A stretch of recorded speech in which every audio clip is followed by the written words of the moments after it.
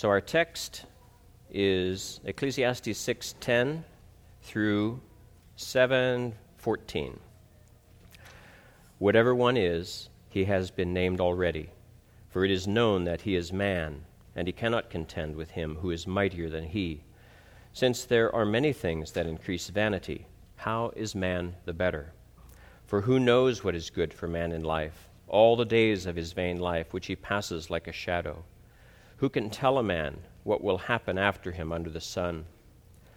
A good name is better than precious ointment, and the day of death than the day of one's birth. Better to go to the house of mourning than to go to the house of feasting, for that is the end of all men, and the living will take it to heart. Sorrow is better than laughter, for by a sad countenance the heart is made better. The heart of the wise is in the house of mourning, but the heart of fools is in the house of mirth. It is better to hear the rebuke of the wise than for a man to hear the song of fools. For like the crackling of thorns under a pot, so is the laughter of the fool. This also is vanity. Surely oppression destroys a wise man's reason, and a bribe debases the heart. The end of a thing is better than its beginning. The patient in spirit is better than the proud in spirit. Do not hasten in your spirit to be angry, for anger rests in the bosom of fools. Do not say, why were the former days better than these? For you do not inquire wisely concerning this. Wisdom is good with an inheritance, and profitable to those who see the sun. For wisdom is a defense as money is a defense. But the excellence of knowledge is that wisdom gives life to those who have it. Consider the work of God, for who can make straight what he has made crooked? In the day of prosperity, be joyful. But in the day of adversity, consider. Surely God has appointed the one as well as the other, so that man can find out nothing that will come after him. Let's pray. Father, we thank you for your word, and we pray that you would awaken us to it, that you would cause us to not only want to see and understand, but to live it out and obey it. We pray, Father, for the power of your Holy Spirit to do this, and we thank you for your blessings and for your presence. In Christ's name, amen. I'll again recap. They'll get briefer, I believe, as time goes on. We've had 5 messages. The first 2 were covering Ecclesiastes 1 through 3. Vain repetition, a life without God. Purpose and meaning, a life lived with God and for God. The next 2 were all about relationships. The first was about how we are to value people. It gave us the errors of how we treat people, and then it gave us right in the middle how we can look to one another for strength and comfort. Then we talked about coming into the house of God and how we are to behave, how we are to listen far more than we are to speak. Then the last one, 3 weeks ago, we were to seek satisfaction. And so we learned, though, that God withholds or gives us satisfaction at his whim. We seek satisfaction only through God, and all that seek it apart from him come away dissatisfied. Now, I know some here don't have televisions even, let alone watch TV, but in this instance alone, perhaps, you've really missed out, at least in my opinion, in the last few months or couple weeks. There's been a commercial that's been popular. It's one of these many Geico commercials, and you see a cubicle farm, what we call them, when you're in an office space and you see lots of cubicles and people sitting in them, and in walks a camel, and the camel starts walking down the rows of cubicles, and the camel is saying, come on, what day is it? What day is it? And all the people are like groaning and lowering their heads, and finally he walks up next to us at front of the camera, and there's a woman there, and he says, come on, what day is it? And the woman says, hump day? You heard it, it's hump day! And the camel's all smiling and laughing because it's in honor of him, of course, the camel in honor of his hump. And so we all know that Wednesday is hump day. It's the middle of the week. It's the middle of the work week. And you'll hear comments about it fairly regularly if you work in an office like I do. They're just always people that are looking forward to Wednesday and Friday. They hate Monday.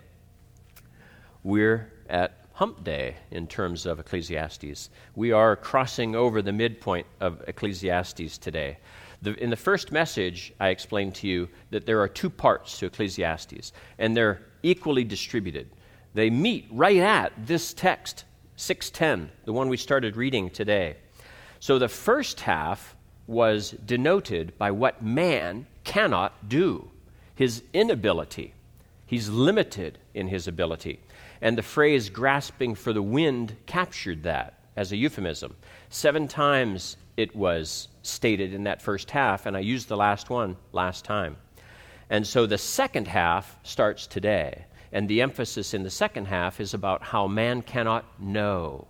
He is limited in knowledge. He cannot know now what he wants to know. He cannot know what is coming. So man is limited in ability. He's limited in knowledge. 6:10 reads, "Whatever one is, he has been named already, for it is known that he is man, and he cannot contend with him who is mightier than he." We are, by definition, a created being, and so we are limited. God is an uncreated being, and he is unlimited.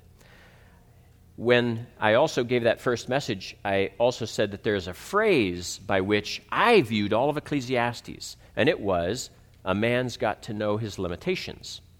So Ecclesiastes is all about what limits us as man.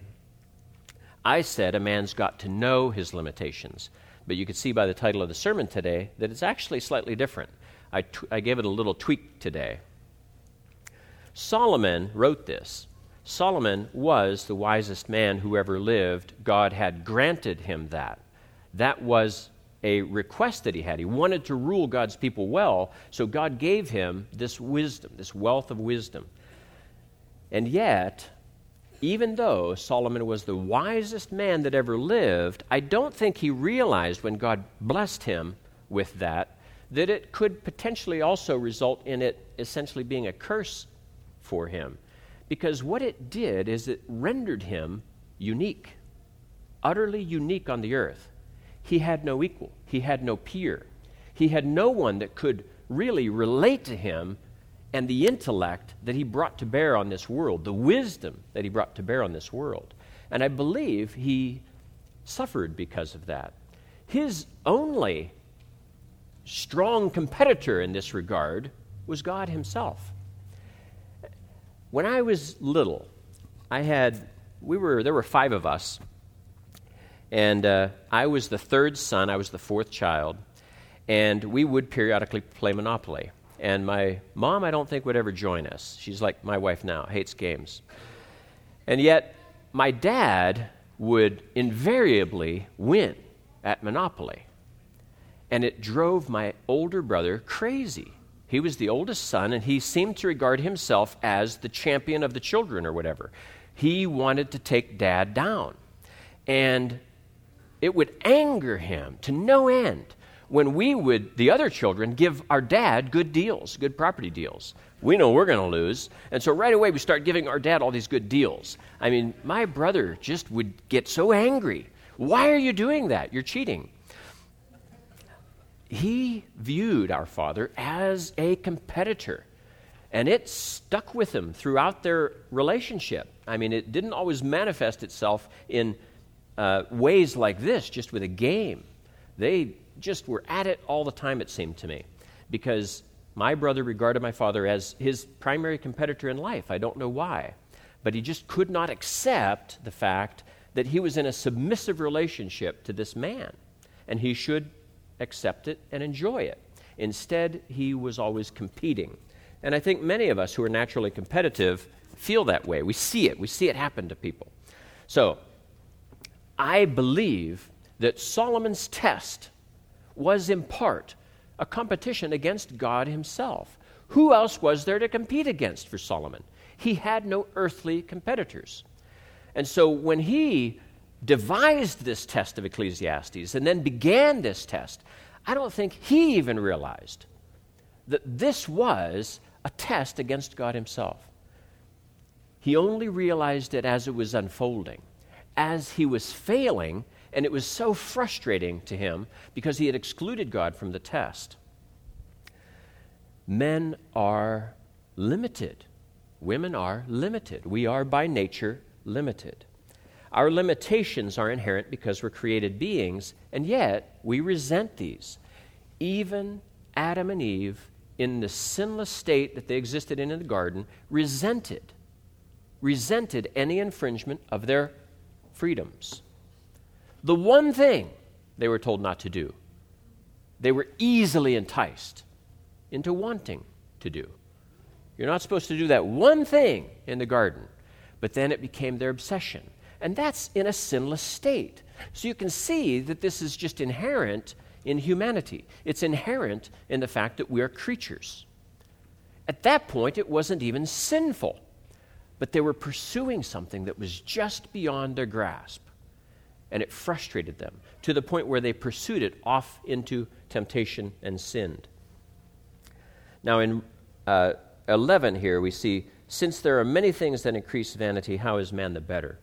The New King James is kind of tough to parse. This is a phrase that seems difficult to understand. The ESV is actually quite straightforward. The more words, the more vanity. And so that's fairly simple. And I believe that's what Solomon is saying. In other words, you who want to compete against God, like Job did, let's say, in trying to justify himself. Adam and Eve did in attempting to defend their actions in the garden. Any of us that attempt to justify ourselves before God, we're pushing uphill all the way, aren't we? God created language. God is the master of language. God created all the words and their meanings. We learn to abuse words to get our way. We learn to twist the truth, to not reveal all the truth. God doesn't even have to do that. He doesn't have to cheat. He doesn't have to, in any way, push the playing board in his favor. He doesn't need sons that give him good deals on property deals like we would with my dad in Monopoly. He just beats us all the time because he knows the truth, he applies the truth consistently, and we don't. We are weak, we are frail, we want what we want. For who knows what is good for man in life, all the days of his vain life, which he passes like a shadow? Who can tell a man what will happen after him under the sun? This is why this is the midway point in the book of Ecclesiastes, because we have these rhetorical questions. Who knows what is good for man in life? And by good for man in life, he means, how are we to spend our time? What are we to do? We are finite creatures. We have many choices about how we can spend our time on this earth. What are we to do with that choice? What are we to do with that time? It's all about doing. It's all about our abilities, how we can spend our time. Who can tell a man what will happen after him? That's about knowledge, isn't it? Who can tell a man what will happen after him? So we cannot do all that we want. We cannot know all that we want. Who can know what is good for man in life? Who can tell a man what will happen after him? We have all of Ecclesiastes really in these two rhetorical questions being asked of us, the reader. And so the unspoken answer here is God alone. God alone has the answer to this question. God alone can guide us in how we spend our time and in dealing with the unknown, dealing with the fact that we lack knowledge. Now, the interesting thing about this is that right after he asks these rhetorical questions, he goes into the whole second section of Ecclesiastes, starting at 7:1, and he tells us what to do, which he just asked, how can we know what to do? And then Solomon starts telling us what to do. And he also, as he's telling us what to do, in some instances says why, what this leads to. In other words, this is what is coming. This is what it leads you to. That foretells the future in a very limited way, a very human, finite way. But yet, it's interesting that, see, in 6:12, the questions that are being asked are from the omniscient perspective. You want to know it completely. You want to know exactly what to do, exactly what's coming. I want these worries to go away that fill my mind. Whereas when he goes into 7:1, he begins with it from man looking up. man living out his life. What am I going to do today? How am I going to live? How is it wise to live? Now, last time I believe I mentioned that there are in Ecclesiastes and in Proverbs, all the wisdom literature, there are these better than proverbs. And I said that later we'll get to them, and here they are. There are in 7:1-8, 7 better than proverbs that I want to walk you through. I'll walk you through them really quickly here, but at first I just want to tell you that these are just comparative. This is better than that. It's in no way trying to give some ultimate gradation of goodness. It's just saying this is better than that, and in some instances why. But in some, he just assumes you know it to be true. So let me give you the 7, because you have to ferret them out. We have 2 in verse 1. A good name is better than precious ointment. The day of death is better than the day of birth. In verse 2, it's better to go to the house of mourning than to the house of feasting. Verse 3, sorrow is better than laughter. In verse 5, it's better to hear the rebuke of the wise than the song of fools. And then 2 in verse 8, the end of a thing is better than its beginning, and the patient in spirit is better than the proud in spirit. Now, I have these colored green or red. I have the first one green and the last 3 green, but then I have the second, third, and fourth in red. And that's because the green ones made sense to me in a cursory reading, and the red ones didn't. They seem non-intuitive or counterintuitive. So let's address them in order, at least at first. The first one, a good name is better than precious ointment. Now, I want to point out one thing unique about this one. This is the only one that introduces an intangible, a good name. A good name is kind of an intangible, and yet it contrasts it with a tangible, a precious ointment. A good name is better than a precious ointment. So see, the good name being better than this tangible thing means that the intangible is better than the tangible. And that's true in our lives just generally. Jesus said it well. Why do you lay up treasure here on earth where moth and rust corrupt? Lay up treasure in heaven. But see, the treasure that we have in heaven, maybe our accounts are different than God's accounts, but the treasure we have in heaven is intangible from our earthly perspective, yet it is ultimately the more tangible. It's the only one he uses like this, but I think he does that for that reason. He introduces this immediate contrast, and then he goes off into all tangible aspects. The second one is in the second portion of verse 1. And the day of death than the day of one's birth. The day of death is better than the day of one's birth. Now, this is the first one that seems puzzling to us. How can our death be better than our birth? I want to return to this one. I'm going to skip down to the 6th one, and the 6th one is at the start of verse 8. And I think you'll see why. The end of a thing is better than its beginning. That's the 6th better than. The end of a thing is better than its beginning. Now, why would the end of a thing be better than the beginning of a thing? Because you don't always get to the end of a thing when you're at the beginning of a thing, do you? I was reading, and this popped into my head, and then I looked it up a little bit, but the Northwest Passage was a passage across North America that the Europeans sought for how long? Over 400 years. They sought a passage through the North American continent. Why? Because in the 1400s, the Ottoman Turks took all of Eastern Europe and the area now around the Middle East where this trade route, the Silk Route, would go over to the Far East. The Europeans had their trade route with the Far East cut off, just like that. The Ottoman Turks cut it off. And so for hundreds of years after that, the Europeans sought a path to the west to get around to trade with the eastern nations. And so we know they traveled across North America extensively. Even Lewis and Clark, they were looking for a navigable waterway across this country, across this continent. And they didn't find it. It was Amundsen that finally found it, and it's way up in the Arctic. I mean, half the time those rivers are frozen over. And so there's no way they could have been traversed by the ships of those days back in the 1500s. So see, there were many, many journeys there that had a beginning. but not a successful end. So that's why the end of a thing is better than the beginning, because the end is success. Think about that. Now let's go back. The day of death is better than the day of one's birth. Do people regard death as success? Some will tell you that it is the end of a journey. Life is a journey, enjoy it and all that. But many unbelievers say those things. But yet, at death, they believe that's the end. That's the end of the journey. Why is that end of that journey good? It's not. Not in their opinion. It was the journey itself that held value. The end, meaningless. Nothing. Nothing good there. But see, that's to turn the end better than the beginning on its head. We're at the end because we're successful.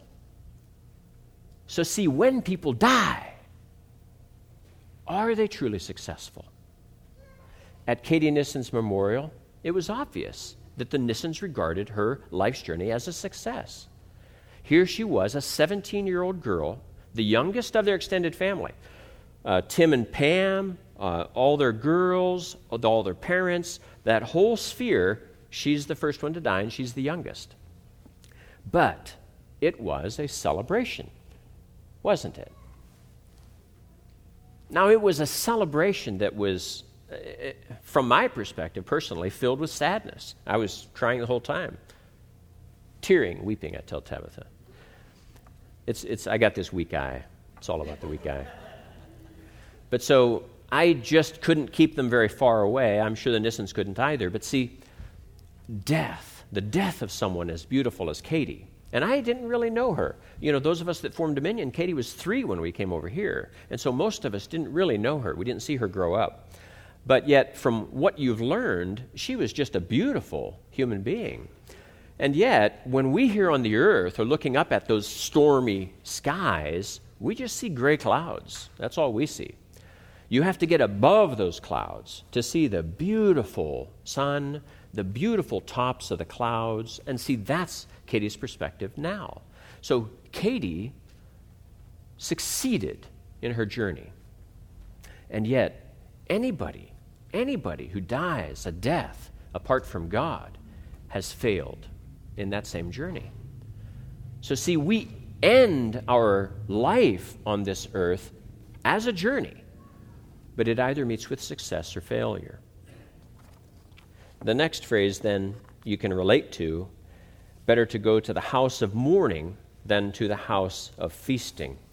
This is the first one that introduces a proof text. Some of them do. Better to go to the house of mourning than to go to the house of feasting, for that is the end of all men, and the living will take it to heart. Now, a better way of phrasing this that is more understandable to us is that it is better to go to a funeral home than to a wedding reception. That's putting it into today's context. It's better to go to the funeral parlor and see the dead in the casket and pay your respects to the loved ones than it is to go to the wedding reception and enjoy the free food and the free booze and all the fun and partying and dancing and all that. So see, that is in Solomon's wise words what it is that he advocates we do. Just generally, as a general principle, this is wiser than that because it forces you to face your mortality. I talked to a coworker when I returned from Katie's celebration, and she knew of the family. She knew the situation. Her husband works at OPPD. And I said, "Did you attend?" "No, my husband did." "Did you hear about it?" "No, not really."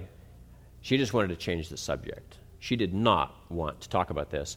And she just said, it's sad. I can't imagine what the family's going through, and then just kind of wanting to go talk about something else. And I said, yeah, I was there. I said, the pastor actually said that. He said, no parent should have to pick out a casket for their child. And I can agree with that on principle, yeah. Death is still the enemy. It does happen to coincide with the end of our journey. That, for a Christian, is a success. And so we don't look forward to death as the evil that the other people of the world look to it as. And that makes sense to me. They face death as the end of a journey, and that End is unwanted. They want the journey to go on forever. But we don't. We don't want to constantly battle with sin, temptation, the evils of this world. But now feasting is not bad. Remember, this is comparative. It's better to go to the funeral home than to the wedding reception, but yet there's a time to go to the wedding reception.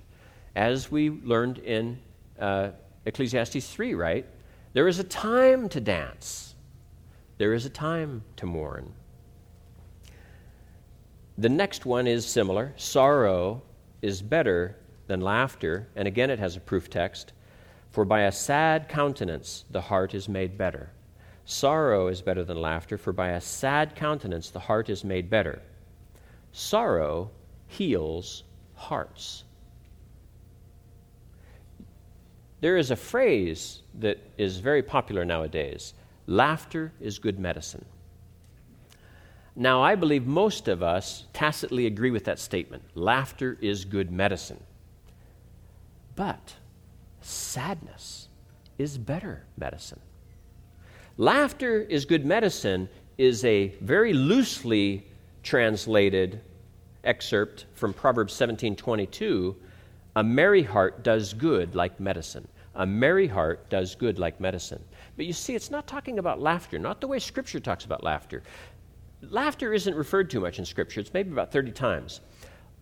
The bulk of them are referring to laughs of derision or scorn, either humans towards other humans, humans towards God, or God towards rebellious man. Laughter can be seen as that. It is a laugh of derision, a laugh of scorn. But there is obviously the laughter, the joy that comes with fun and frivolity, and that's good. But that's not the medicine. That laughter is coming out of this merry endeavor. The sadness is healing. It's working inward on that heart. So see, they're fundamentally different. Laughter can mask the true broken heart, and people will indulge in that. My mother always had sitcoms on TV. She almost never sat down and watched TV, but she'd have the TV on all the time. And it had to be on a certain station. She'd be in the kitchen, and she'd hear the half hour or hour pass. She'd know it's on the wrong station. She'd come into the living room, change the station, go back into the kitchen. It made no sense to me. But that was her world. She wanted that noise all the time. It drove me mad. But you can see how people who are lonely and broken want that. They want comfort in that empty laughter. It's so empty, it's so sad. But yet some people live like that. They live their whole lives like that. They don't recognize that it is a fake joy, a fake happiness. Verse 5, and this is the fifth. Better to hear the rebuke of the wise than to hear the song of fools. And a proof, like the crackling of thorns under a pot, so is the laughter of the fool. And so you can imagine this. We're all, I think, familiar, most of us are familiar with trying to get a fire going, and you don't have anything really good to get burning on it. And so you go get leaves or twigs and things like this. You got lots of those. Well, you know how blazing fires consume leaves and twigs. It's just like that. You wear yourself out trying to feed a fire and have a sustainable fire with those things. That's this. You've got these thorns that are all airy and vacuous. You crumple them all in there, and poof, they're gone. They crackle and pop, and they're very bright for a few seconds, and then they're gone. Not sustainable. And so it is better to hear the rebuke of the wise than to hear the song of fools, because that's what the song of fools is. It's patterned after this crackling and popping of the thorns under the fire. It's not fuel. That type of vacuous humor does not fuel your soul. It just leaves it more and more empty. So you must learn from these things and seek what is lasting, seek what is good, seek the proper fuel for your soul. And part of it comes through rebuke, through us seeking to be rebuked. And yet, how many of us really seek to be rebuked? When rebuke comes, we are defensive. When rebuke comes, we deny it. That's not true. Or it's not true because of this, that, or the other. It's partially true. We're very quick to defend ourselves. And yet Solomon clearly states that to be rebuked is better than to hear the song of fools. So we must treasure these words that are meant to improve us, to improve our characters. And now we'll skip to the last one, since we already did the sixth at verse 8. We'll do the second one in verse 8, and that is that the patient in spirit is better than the proud in spirit. Patient determination leads to success in your endeavors. Patient determination. When I see people that are patiently determined, always respectful, you are looking at a winner. They are going to achieve their goals. They are impressive to see. They are not dissuaded from what they want, and yet they don't go off into anger. They just continue to hammer away at the logic of their arguments, at the merit in their arguments, and they wear people down. It's like that importunate widow. That's exactly how these people are worn down, through consistent repetition of a good message, a message that has merit. So the patient in spirit are better than the proud in spirit. Now, there were two more sayings mixed in here that didn't have a better than proverb, and so I'll share them now. They're in verse 7 and 9. In verse 7, oppression destroys a wise man's reason, a bribe debases the heart. So you see, the oppression is a wise man oppressing someone else, and so that destroys the wise man's wisdom. And a bribe, a wise man accepting a bribe, destroys his wisdom. We think, in our manly hubris, we think that we are wise. We think wisdom is something like skill or knowledge, and yet it's fundamentally different. Now, it's true that God can easily give us or withhold skill and knowledge, but wisdom, God has a special place for wisdom, and He grants it and He withholds it. We abuse it, He takes it away. We no longer behave wisely. Often, wise men make really, really stupid mistakes, and I believe it's because they forget where that wisdom is coming from. They forget that it's God that gives and withholds this wisdom. And verse 9, do not hasten to be angry. The way this is phrased, you have to hear this. Do not hasten to be angry. Solomon presumes that we have control over our anger. I have an illustration. Think of it like this. You're in the kitchen, you have a pot on the stove, it's on high, and suddenly you see it starts to boil up. You hear it, you see it. What do you do about it?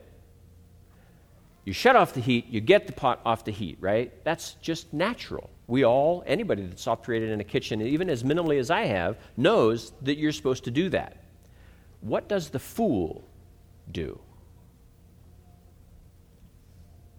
Enjoys the boiling over. I think that's what they're doing. They're intentionally allowing it to boil over. They're rejoicing in the opportunity to vent what it is that they want to vent. They're taking comfort in this explosion.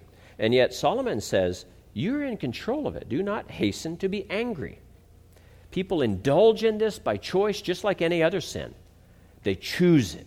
They want it. They feed on it. It fuels this evil within them. Now, there is a last better than saying, and it's actually the opposite, and it's at verse 10. Do not say, why were the former days better than these?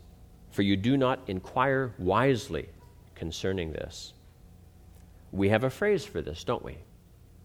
The good old days. The good old days. Many of us, we're all guilty of doing this. We're all guilty of reflecting back on the good old days, when something that I now despise didn't exist in that idyllic past, right? And so we oversimplify and overgeneralize and just cast all of what we now enjoy into the fire, say, that means nothing. Oh, it was so good back then. And what are we doing? We are judging all of what we now enjoy as nothing. We're judging it, and we really shouldn't be. We don't have the knowledge and the awareness that God has in order to make that type of judgment. But we're taking one little thing and then overgeneralizing and oversimplifying it and castigating all of what else we could enjoy. So see, that comes from a root of bitterness. We ought not to do that as Christians. It's not right. And so we cannot look to the past as being the perfection that we want to return to. That's the past. God intends it to be in the past. He always wants us looking forward. As long as you're looking in the past, you can't look in the future. You're not going to want to move forward. And so God always wants us moving forward. And then we come back to 6:12, to these questions. Who knows what is good for man in life all the days of his vain life? And see, that's what we're saying. The former days were better than these. We're acting as if we're God. We're oversimplifying and acting as if we're God. We just ought not to make such bold statements. Let me go back to Ecclesiastes 2. It was back in the vanity section, the vain repetition section. I'm going to read from verse 12 to 16. 2:12 to 16. Then I turned myself to consider wisdom and madness and folly. For what can the man do who succeeds the king? Only what he has already done. Then I saw that wisdom excels folly, as light excels darkness. The wise man's eyes are in his head, but the fool walks in darkness. Yet I myself perceived that the same event happens to them all. So I said in my heart, as it happens to the fool, it also happens to me. And why was I then more wise? Then I said in my heart, this also is vanity, for there is no more remembrance of the wise than of the fool forever, since all that now is will be forgotten in the days to come. And how does a wise man die as the fool? And he goes on for several more verses on this vein. But I just wanted to tell you that Solomon is criticizing wisdom, but only in that context, only in the context of vain repetition, where he's attempting to use wisdom as insulation from living a life in God's world. But wisdom, as contrasted with foolishness, is always good, always better than. And so he's not saying wisdom has no value. He's saying, oh, no, wisdom has a lot of value. Even to those that don't know God, wisdom has value. God has blessed them with this. See, with knowledge, it leads to a puffing up, right? An excess. It leads to pride and a fall. And we'll get to this relative to wisdom in the next message, but it's not the same. There is no excess of wisdom, because wisdom, by definition, means that you are behaving wisely. So, see, knowledge can lead us to pride very easily, but wisdom, properly understood, is always good. You can't have an excess of that. God has blessed you with it. You are to exercise it. You are to thank God for it. Now, we've gotten through that section, that 7:1 through 7:12, and now I want to point out why I chose this name for the sermon and why I chose the text that I did. So, there are parallels between chapter 6, verses 10 through 12, and chapter 7, verses 13 and 14, and I want to point those out to you, because I had told Gary last week that I was going to preach on only 10 through 12. I finally had made up my mind, and then I changed it, because I just couldn't get away from these correlations. They're just so meaningful. So let me read 10 through 12. Whatever one is, he has been named already, for it is known that he is man, and he cannot contend with him who is mightier than he. Since there are many things that increase vanity, how is man the better? For who knows what is good for man in life, all the days of his vain life, which he passes like a shadow? Who can tell a man what will happen after him under the sun? And then 7, 13, and 14. Consider the work of God, for who can make straight what he has made crooked? In the day of prosperity be joyful, but in the day of adversity consider, surely God has appointed the one as well as the other, so that man can find out nothing that will come after him. I want to point out three correlations here. In 6:10 at the end, he talks about not contending with God, being unable to contend with him who is mightier than him, God. And in 7:13, the second part, who can make straight what he has made crooked? In other words, we cannot fix what God has broken. I've told you, it's been a few years, but I read a book by a man by the name of Paul Brand, and Philip Yancey co-wrote it with him. He ran the only leprosarium in the U.S. down in Louisiana. When he devised a means for these people suffering from leprosy to understand that they were overtaxing their digits, you know, the leprosy victims typically lose their fingers because they are actually dead nerves, and they just abuse them. You know, they'll go pick up that pot, they'll go stick their hand in that boiling pot. They don't feel anything, and so they abuse their body. Paul Brand thought he could do better than God. And so he said, why cause people pain? I could do better than this. So he gave them gloves that would have these lights that blink when they were exceeding what they needed to do. But they would ignore the lights. They wanted the lid open. I'm going to open the lid. This hand can do it. Oh, it's doing damage? I don't feel anything. Open it. So what he found was that he had to inflict pain upon these people suffering from leprosy, because otherwise they would just destroy their hands. They needed the nerves to give pain to us. God has designed us like that, and Paul Brand thought he could do better, and then he realized in his humility, God knew what he was doing after all. These nerves have uses that we ignorant humans will ignore unless we feel it, unless it makes us stop. So, man cannot contend with him. God knows, and if he's made it straight, we can't make it crooked. If he's made it crooked, we can't make it straight. The next one, in 6:12 at the start, who knows what is good for man in his life, all the days of his vain life, which he passes like a shadow, all the days of his vain life. And then in 7:14, in the day of prosperity be joyful, in the day of adversity consider. Again, it's what you're to do in the days of your life. He's partially answered that question. Now, what's interesting about this is that he answers it for man, understanding his limitations. But man, back here, wants more, I believe. In 6:12, man wants more. How can I live my life to where nothing bad ever happens, to where I never have to experience pain? Well, that's to want to escape our creaturehood. That's to want to be as God. And the third one, again in 6:12, A and C at the end, who knows what is good for man? And at the end, who can tell what will happen after him under the sun? And then in 7:14 at the end, God has appointed the one as well as the other, so that man cannot find out that which will come after him. So God has hemmed us in. What we can do, what we can know, he's limited us. Now, the sermon title is Embrace Limitations.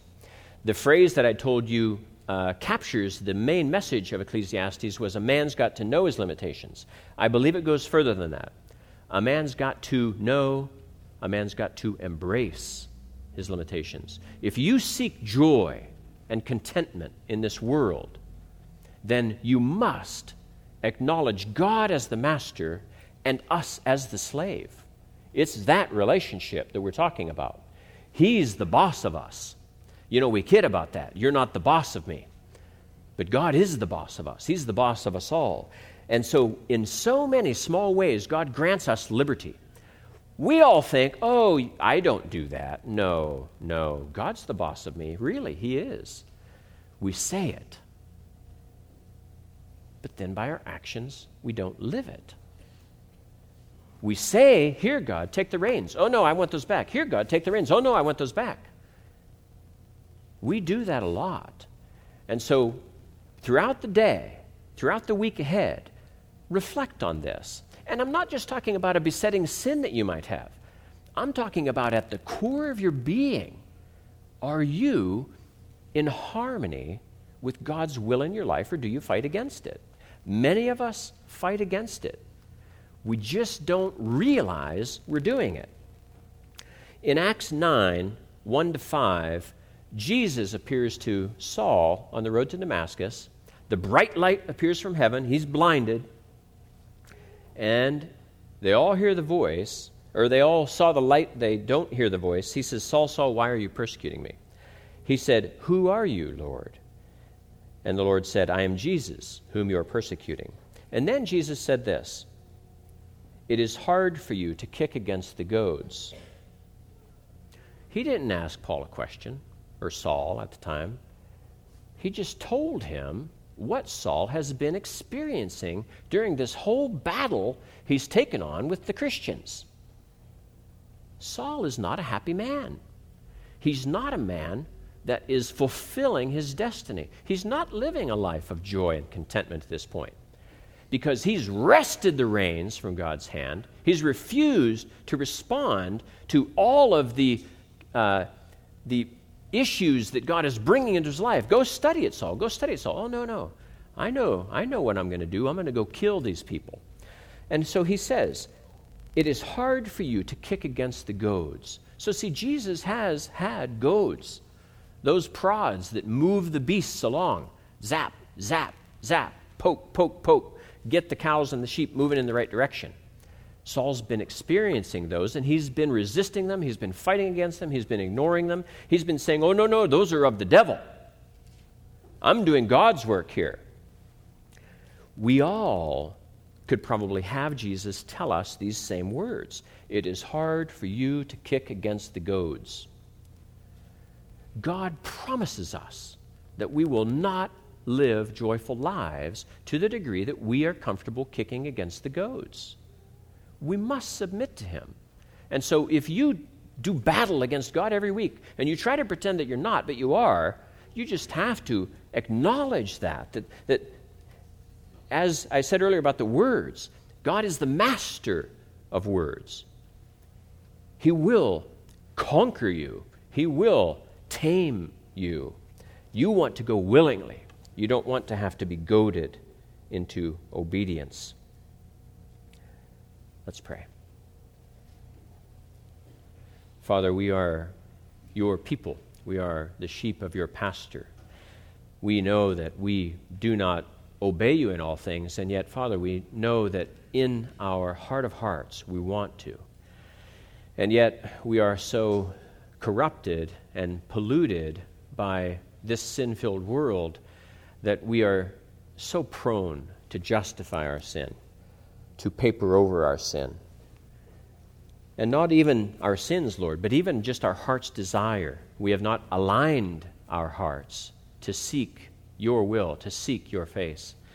And so we repent of this. We pray, Lord, that you would awaken us to our true purpose on this earth, to seek you, to not kick against the goads, to submit to your authority.